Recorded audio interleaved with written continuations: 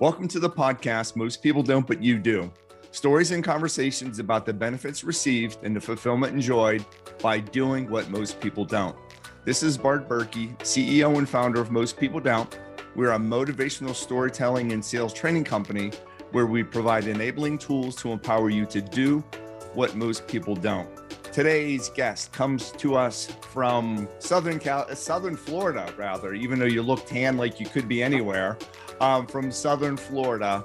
And this is a gentleman that I had the pleasure of working with from a communications perspective when I was at Ritz-Carlton headquarter office. It is Matt Papuchis. We have known each other for many, many years. And what is really unique and special about Matt, a couple of different things. He is a communications expert. He is an employee engagement expert. He's a change management leader. And most recently, and thank you again for the book, he is a published author.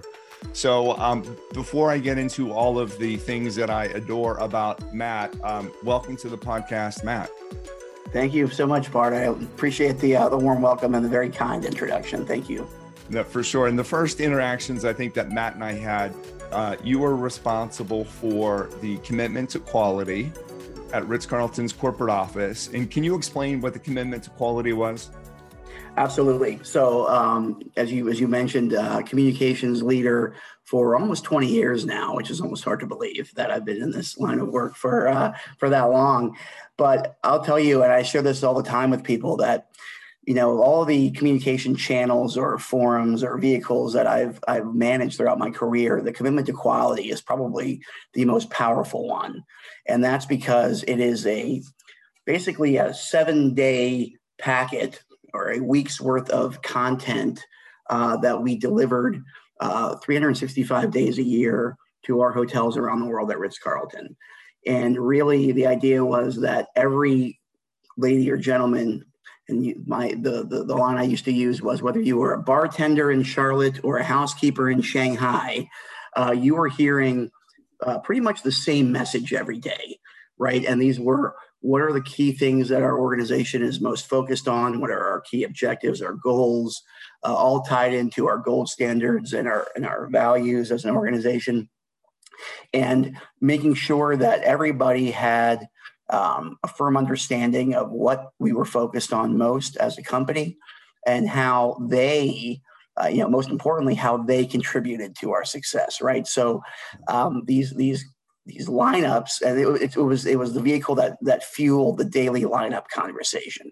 So they were to be not necessarily read as a script, but we would build them in a way where a leader could really take the content that was in the commitment to quality and make it their own, customize it, and bring it to life every day for their ladies and gentlemen around the world. Yeah, and you did such a great job in it. And the reason why I wanted to start with that story, what I noticed initially about you, and again, it was probably within the first week of you being in that role, was that you were going out and you were seeking input from other people.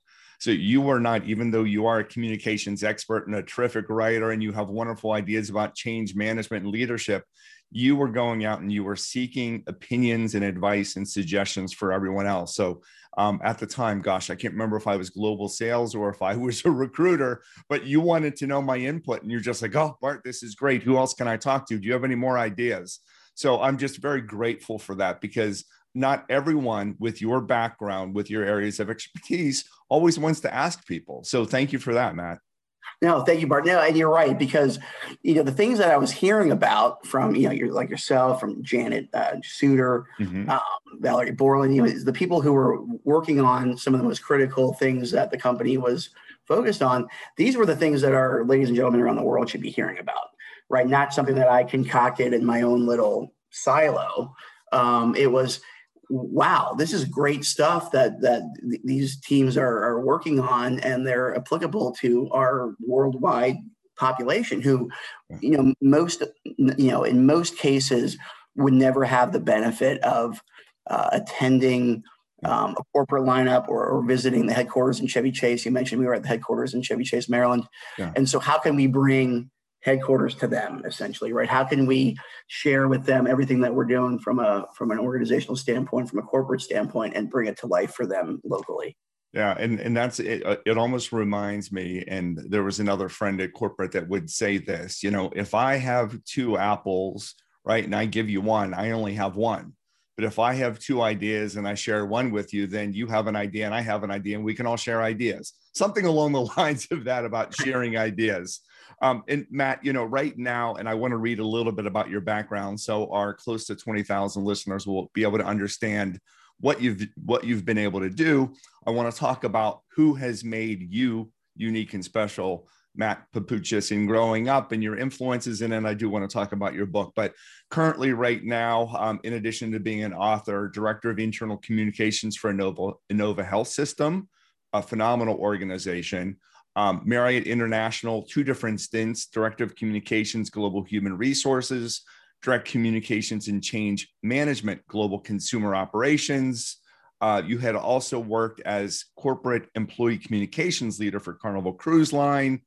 Gosh, I mean, some phenomenal things. Corporate office, Ritz-Carlton, freelance, journalist, some really, really incredible things. So Matt, the question for you, how did you know, and we talk about on this podcast, people that go above and beyond. And then also I asked for people to share their passion points. At what age did you know that you enjoyed the communications aspect and the discovery of new ideas and sharing? Yeah, great question, Bart. And it's one of those things where it almost sounds kind of cliche, but I almost knew that this was what I wanted to do from the time I was a little kid in terms of writing. And initially, I was a journalism major in college. And I thought I would grow up to be the next Tony Kornheiser or great sports writer for the Washington Post. But I graduated from college during a time when the newspaper industry was changing a little bit. And so I knew that I wanted to pursue writing as a career. But it took a little bit of a different turn when I graduated, and you mentioned freelance writing. So I kept up with the journalism a little bit, but I discovered the world of internal communications basically right after I graduated in 2003. And one company you didn't mention from the long list there was Sodexo, which was my first company out of college. And I was fortunate that I had a boss there by the name of Angelo. I'll give him a quick shout out, Angelo Iofreda, who was the VP of internal communications at Sodexo. And he was the one that really inspired my passion for this particular field. Like I said, writing was always something that I felt passionate about and felt that I was fairly good at. But in terms of the role that internal communications can play on employee engagement, on basically driving success across the board, one of the things that we hear at Ritz-Carlton all the time was, guest engagement is what really drives the bottom line. And take it a step further, employee engagement is really what drives guest engagement, right? So realizing the important role that internal communications can play on employee engagement, which then correlates to guest engagement, which of course correlates to financial success. So really, that's what I was most passionate about very early on in my career, is how can we as storytellers, communicators, employee engagement leaders really inspire performance out of our employees that impacts the organization in a positive way. Okay, so let me ask you then, and we might get back a little bit more to growing up and, teachers perhaps that were influencers, but as you were referencing internal communication and the importance of it. So for people that are listening right now to the podcast that do not have a background with internal communications, are there a few things, 2 or 3 things that you would suggest that they need to consider in order to get better or to be good at internal communications? And I know this is a very high gain related question. I don't want to catch you off guard, but this is kind of what What would you suggest, right? What are some things that make you really, really good at internal communications, and what tips would you share for others that don't have your experience? Yeah, I mean, to start off with, one of the ways that I describe internal communications the most, or surface level to somebody who's may not even excuse me, may not have even heard of what internal communications is supposed to do. Yeah, I look at it almost like internal PR, right? There's a lot of focus on creating buzz with your customers, whether it's social media or targeted marketing or things like that. But really, my focus has been how can we create that same kind of buzz and excitement internally, right? So, and one of the things that I've always said is, you don't want your employees to ever find out something really important about your company by reading the New York Times or the Wall Street Journal or reading a press release, right? So how can we engage our employees to be, ambassadors of the brand, and to be proud of what we're doing, if they don't know what we're doing, right? So it's basically just making sure that they're fully aware, again, what are our key objectives? What are we trying to achieve as a company? What are our big milestones? What are the things that what's our 3-year, 5-year plan, whatever that looks like? That way that they show up to work every day realizing that what they're doing contributes to that end goal, right? They're not just showing up and punching a clock at 9 and punching out at 5:00 p.m. and they're just, trying to figure out what they're doing in between. It's no, how can we make it explicitly clear for them that the work that they're doing serves a greater purpose and that they're contributing to the overall goals of the organization? And then how can we tie our success back into what they're doing? Yeah. And Matt, you know what? As you just described, it does not sound that complicated. It's not. Okay. Right. And let me just summarize, because I'm taking some notes because I also am learning from you. Creating internal buzz, internal excitement with your employees to get them more engaged, to get them excited internally. So they are aware not only of what the key objectives are, what the mission is, what the values are of the organization, how is the company performing to those objectives, and then how they can contribute, and maybe even giving them suggestions on how they can contribute. Absolutely. Okay. And what's really, really interesting, Matt, is that I spoke to, let's say, a friend of a friend recently, and they had been on furlough for 14 months. So still getting paid something, right? Still part of the payroll system. They had not heard from their company in 14 months. Okay, 14 months. And I'm not to get you sad or depressed. Yeah. I know you're passionate about communication, but that person is now looking for a new job, because if we compare it to another person that I have spoken with, they're just like, yes, we have a call every single week and it's for 15 minutes. And my boss is my boss, or my former boss, whatever you want to call them, is still keeping me updated on what they know. They don't have all the answers, but they're keeping us updated on what they know. And again, the video is not going to be shared with everyone on the audio podcast, but yes, Matt is looking rather sad and upset. What would you share with those organizations? I think it's easy to forget. It's one of those things that it's so simple, it's easily overlooked in terms of the importance, and you sort of boiled it down right there, keeping people in the loop, right? Making them feel informed. They're not in the dark trying to guess about their future. And just making sure that those lines of communication are open, even if it's, to your point, I don't have all the information right now, but here's what I do know. I think that organizations sometimes make the mistake, and it could be even a well-meaning or with good intentions, to not share everything until they know everything.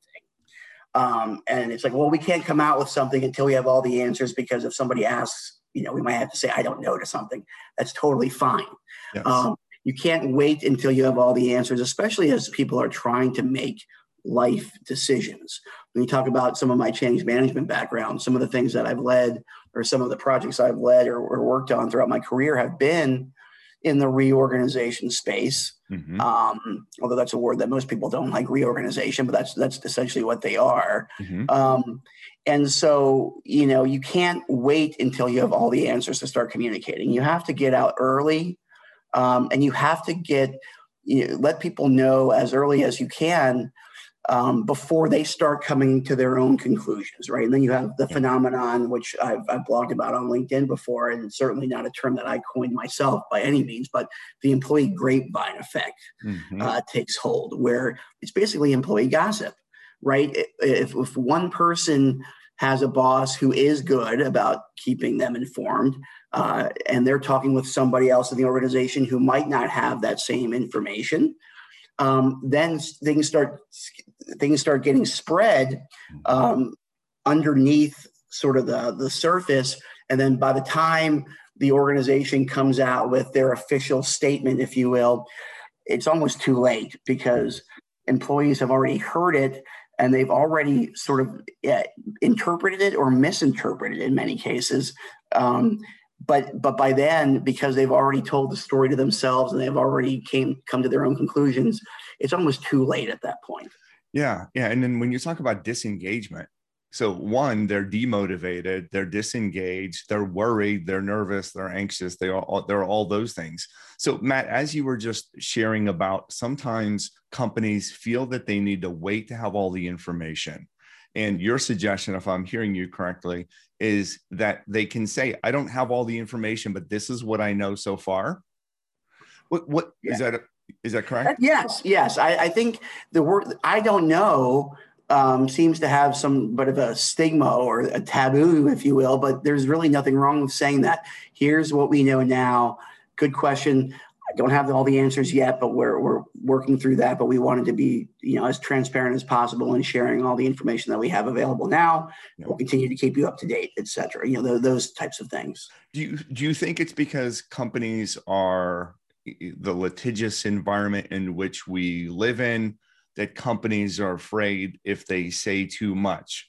Or like there's a term that I have coined recently, and hopefully I'm the only one because I actually bought the URL for it: doing decency, having humanity in the workplace. Do you feel that people are scared that if they talk about their feelings, they talk about what they know, but they don't have all the facts? Do you believe that perhaps they're gun shy, or they're afraid of being sued in some way? I haven't really thought about it from that perspective, Bart. That very well could be. Like I said, I think almost to give put a positive spin on it. Like I said, I think that they're well-meaning in terms of they feel like they would be doing a disservice to their employees by not sharing everything at once, right? So I think they try to make sure that everything is 100% buttoned up before they communicate, in thinking that that's probably the best course of action. But my perspective is that could take a very long time to do. And in the meantime, whether it's 2 weeks, 3 weeks, whatever it is, this chirping starts to happen at the frontline level. And that's when people start to get anxious and nervous, and they wonder what's going on. Yeah, for sure. And Matt, you and I had been communicating during furloughs, right? During when COVID hit the hospitality industry, meetings and events industry, very, very difficult, in a very difficult way. How were you able to, because we can talk about anything objectively. You need advice on something, I can tell you whatever you need to hear, and vice versa. How were you able to objectively use all the information that you have gathered throughout your career, from an internal communications, from a change management perspective, from an HR background, when that was happening to you? That guess what, Matthew, we love you, but you're out of a job. Honestly, and I was working for Marriott at the time, as you mentioned, the role in consumer operations that I was, that role was eliminated as part of COVID. And I was out of work for a significant portion of 2020. But I will say, and then, not to get too ahead of myself or skip to the punchline right away, I was rehired by Marriott in September. So I was laid off in April, rehired in September, and there's a reason I went back. And it's not just because I was desperate and needed work, although that's true. I went back because I respected the way that Marriott handled the furlough communication process from the beginning. And they did it, again, in a humane way, in a way that made people feel there was compassion, there was empathy, and there was transparency. And it was done very well. So even though I was on the receiving end of tough news, it was delivered in a very in a very humane way, in a very compassionate way, from Arne Sorensen, our beloved CEO who passed away earlier this year. I mean, I think the video that he sent to all employees back in March of 2020 that went viral essentially will be studied as sort of a master class way to communicate to employees something of this nature. And that video was sent internally first before it made its way through the Twitter sphere or whatever. And then that video was followed up with basically one-on-one conversations and, other more intimate conversations with leaders in the days that followed that video. But they did it in such a way where, you felt as though, and I blogged about this too. When after Mr. Sorensen passed away earlier this year, I said, to me, his legacy will be the way that he navigated the organization through that time and making decisions that I could never in a million years imagine having to make. Totally unenviable in every way, but through it all, they remained, again, transparent and open and honest about what they were doing and why they had to do it. Now, I think that's probably something that I hadn't touched on too much so far in this interview is the why, not just the what. It's here's why. And the company was obviously left with no other choice but to make those really tough decisions, and how they communicated it, I think, will be remembered the most. Yeah. And looking at what you're talking about in the suggestions, I agree with you that it was handled to the best of their ability from a company perspective. And one thing that you didn't mention is that there was, besides empathy and humanity and decency, there were a lot of tears.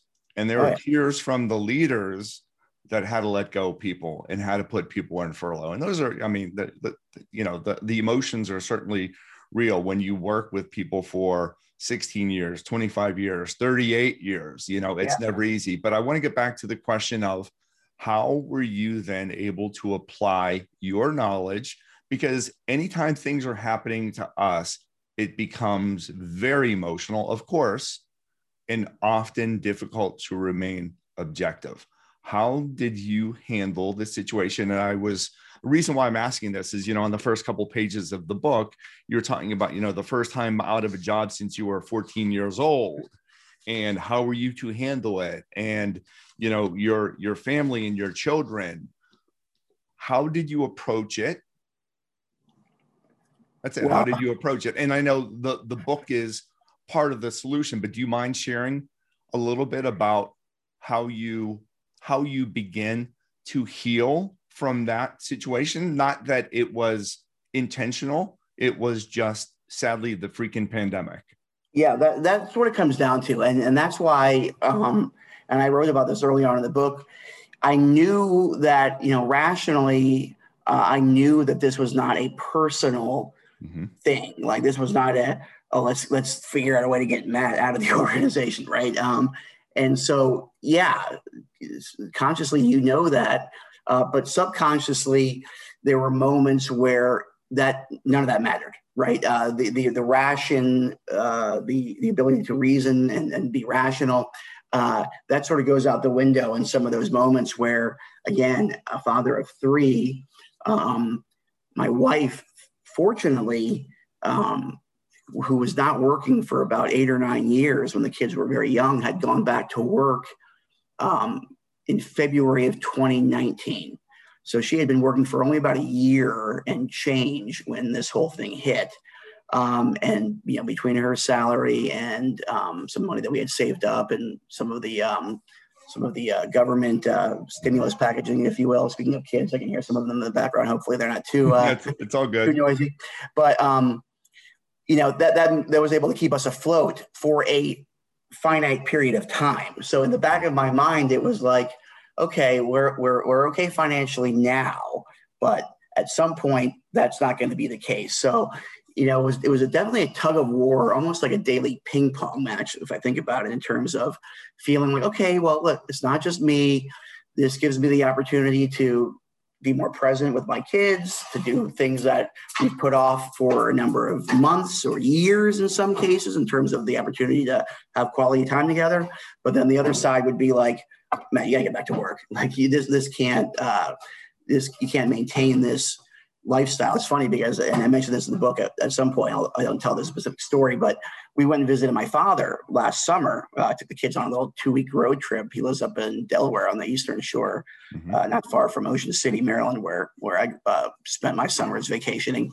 And he had recently retired, and he made the comment to me as we were sitting on his patio one afternoon, having a cocktail around 4 p.m. He's like, this retirement life isn't so bad. I'm like, I know, tell me about it. I mean, I've been retired since April, only partially kidding, because I did enjoy, there were lots of components of the retirement life that I did enjoy last summer, but certainly I wasn't ready financially to retire officially. So it was one of those tug of wars all the time between trying to embrace and savor that quality time that I knew would be gone as soon as I went back to work. But then it was like, I also want to get back to work as soon as I possibly can. Yeah.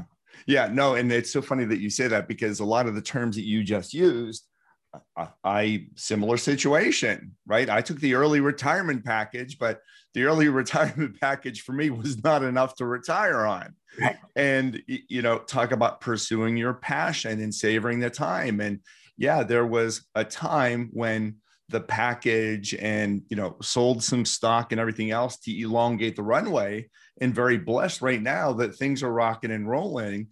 But everyone was like, how's retirement? And you're just like, well, 2 weeks into it, it's great because you have no worries. But then you have to realize, look, I'm trying to provide for a family and everything else. So certainly understand exactly what you're saying. And hopefully, do you now have a different appreciation? Are you able to embrace, as you said, and savor the time with your family, even though you are working, I'm sure, multiple full-time things, as well as probably writing 10 more books? Yeah, no, it's true, because I said this to myself when I did, go back to work, that I would do so, but in a way that was, I've always basically thrown everything that I have into my work, and there's still part of me that does that, but in a much healthier way, in terms of, I do not bring my laptop with me to the baseball field, which is something that I used to do. I bring it with me on vacation. Yes, I don't know if I'll ever break those habits, but in terms of just finding a balance, as cliche as that sounds, I said to myself, I wasn't going to let the little things eat away at me the way that I used to. We all get caught up in the corporate grind and some of the hierarchy here, corporate politics that goes along with some of the work that we do. I mean, it's just part of work. And those are the things I used to agonize over. And now I try not to let them, keep me awake at night as much as they used to. Yeah. Well, it's not to say I don't take my work as seriously. That's why I was trying to tiptoe into that answer. How, I still take my work incredibly seriously, but I don't let it take over my entire life. Let's put it that way. No, and you have been able to use, and I'll call it a life event, right? I do a lot of studies before I'm presenting to groups on things that people know that they should do that they've not yet done. And it's something as simple as finding a better work-life balance. Or when you look at the study of people taking the stairs versus an escalator, only 1% of people, when given a choice, will take the stairs. And when they're interviewed, Matt, they say, well, I've had a life event, either myself or someone in my family, a health-related life event that has caused me to do something different. What I love about your story is that your life event was the pandemic, but you've been able to manage through it, yet it helped you rebalance and refocus family time. Yes, you're still wholly committed to working really, really hard. I know you, but you're also focused on that well-being aspect of your kids and your wife, right? And your relatives, and your friends. Yeah. Yeah. I mean, there's definitely something to be said about, and I talk about this in the book a little bit too, about, if your kid comes to you with a question, it can't be, yeah, hang on 1 second. Yeah, whatever. That sounds good. No, I mean, put the phone down. The email can wait. Yes. 5 minutes. Give your kids the full attention that they deserve, and be more present. Be more physically present, or mentally present as much as you are physically. Because if you're sitting in the room with them and your mind is, drifting towards other things, that's not the same as being fully present with them. So try to give them the attention that they deserve, because the other thing that I've learned, over the past year, is that it goes by so quickly. I mean, it really does. And so, my oldest son will be in middle school next year, and it's mind-boggling to me to think about how fast that happened. And then in another blink, he'll be done with high school and he'll be going to college, right? So we only have so much time to be present in our children's lives in a way where they don't feel as though you were an absentee parent. Exactly. Yeah. All right. So, Matt, I want to make sure that we get to your book in the remaining moments here, because this is, I think, critically important. So the name of the book is A Little Birdie Told Me. I'm going to hold it up here. Me too. Yeah, I'm going to hold. Oh, look, we were mirrored there for a second. We got nice sort of symmetrical look here. Yes, that's very kind of you. Beard and almost shaven head. A journey to find hope, happiness, and the wings to fly. So, in writing the book, did you find hope, happiness, and the wings to fly? I did, and I found that in the activity that serves as sort of the backdrop of the book, which you can see on the cover is a red cardinal. Mm-hmm. One of the things that I discovered last spring/summer to help in tremendous ways, almost turned into sort of a therapeutic experience for me, was birding or bird watching. But really it was, and I talk about this in the book about, how I sort of stumbled upon this hobby.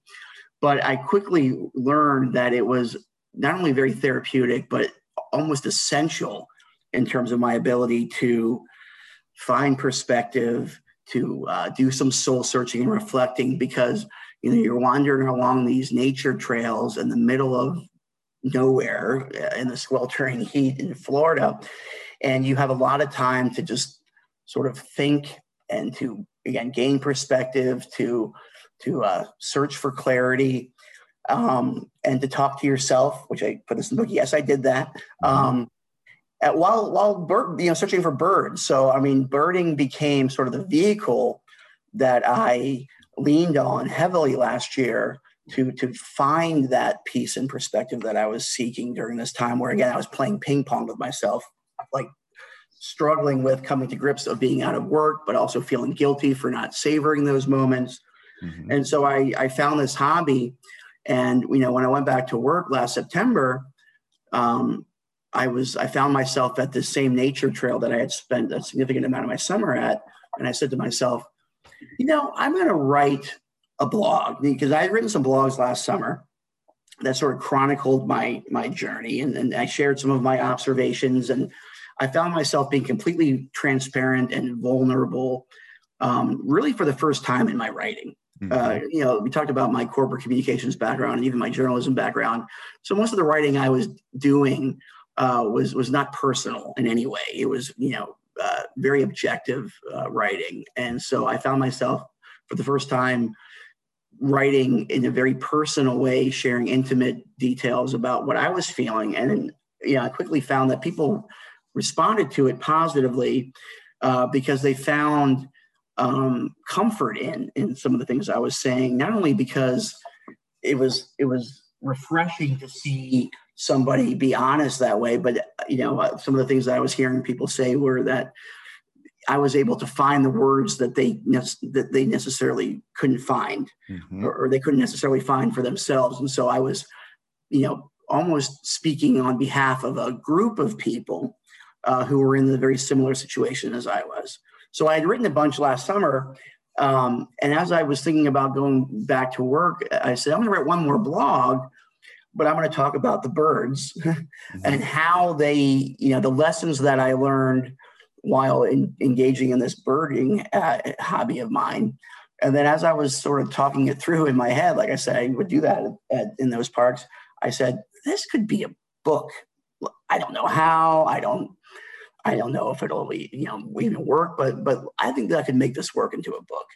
And so I got home that night and put the outline together, and I basically wrote the thing in a month. Once I put the outline together, it sort of flowed out of me a little bit. Mm-hmm. Yeah. And can you share with our listeners how you integrated a bird type or species, or I guess type, I don't know, I'm not using the right birding word, for each chapter? Can you just give us one example? Sure. So, each chapter is based on a lesson that I learned while birding, and how that lesson then applies to basically every other aspect of my life, whether it's parenting or on the professional front as an employee or a leader of others. And so one chapter specifically was, about, it's called, let me find this one here. Pushing your boundaries and pursuing excellence, which, going back to pursuing excellence, you're talking about the Ritz-Carlton and Marriott, one of Marriott's taglines, if you will, is success is never final. So never resting on your laurels and thinking that once you've achieved a certain amount of success, you're done, you can cross it off the list. And so, the prairie warbler, as you can see in this photo here, was the species that inspired this particular chapter, because the first time I went out to photograph one, it looked like that. I mean, it was like gray and grainy, and I said, I could do better. And so this chapter then shows sort of the chronicle of how I attempted to photograph this particular bird. So, this chapter was all about the pursuit of excellence, and how just because you've achieved something or you've accomplished a goal, you shouldn't stop there. You should keep trying to push yourself to get better, practice, and pursue excellence. And so each chapter basically is framed in that way, where it's based on a particular outing, or to your point, a particular species of bird that reinforced or taught me a lesson about life in general, and how that lesson then applies to other situations. Yeah. And what I really appreciate about that, Matt, is that I found some similarities, right? I'm not completely done with the book. I told you my wife borrowed it kind of when I started it, so I still have to finish it. But what I thought was really good about that is the analogies that you are making. And it reminded me a little bit about, my book, Most People Don't, and Why You Should. So one example, leadership lessons learned on a racetrack. We're going around, this gentleman is teaching me how to drive this race car. And he said, look, around this curve, I don't want you to brake. I want you to accelerate. And I want you to look at the next 3 curves ahead.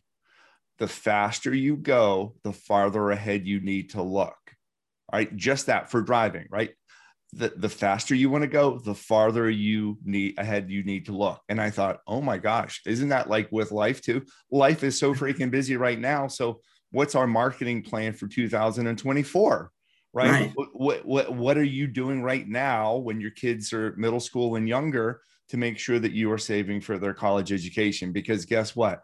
Life is moving fast. You better be looking farther ahead. So, that one quick little example, I've shared that with thousands of people, and they can remember that because, just like your examples of peace and appreciation for the journey, the Blue Jay, right? Talking about living in the present, enjoying the moment, being here, enjoy the here and now. Yes. Yeah. So I think it's such a well done book and so remarkable. Do you think that you were able to write this because you were going through a personal journey? If I am happy and content, Matt, am I going to enjoy this book? Am I going to learn something from it? Or do I need to be in a place of, I need someone to explain how I'm feeling?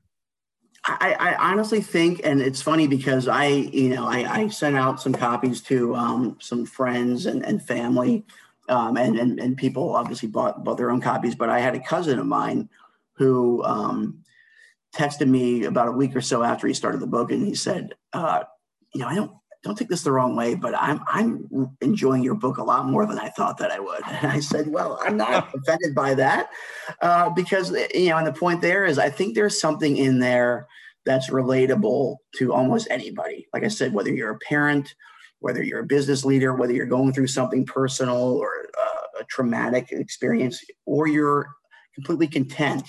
I don't think there's necessarily one audience group that could find it as relatable as the next. I think there's something in there for almost every type of reader, to be honest with you. And I know that, I'm not trying to sound as though that everybody in the world should go buy this copy this book tomorrow, but I do think that, there's stories in there that, there's enough in there that I think that people could find some meaning in a lot of it.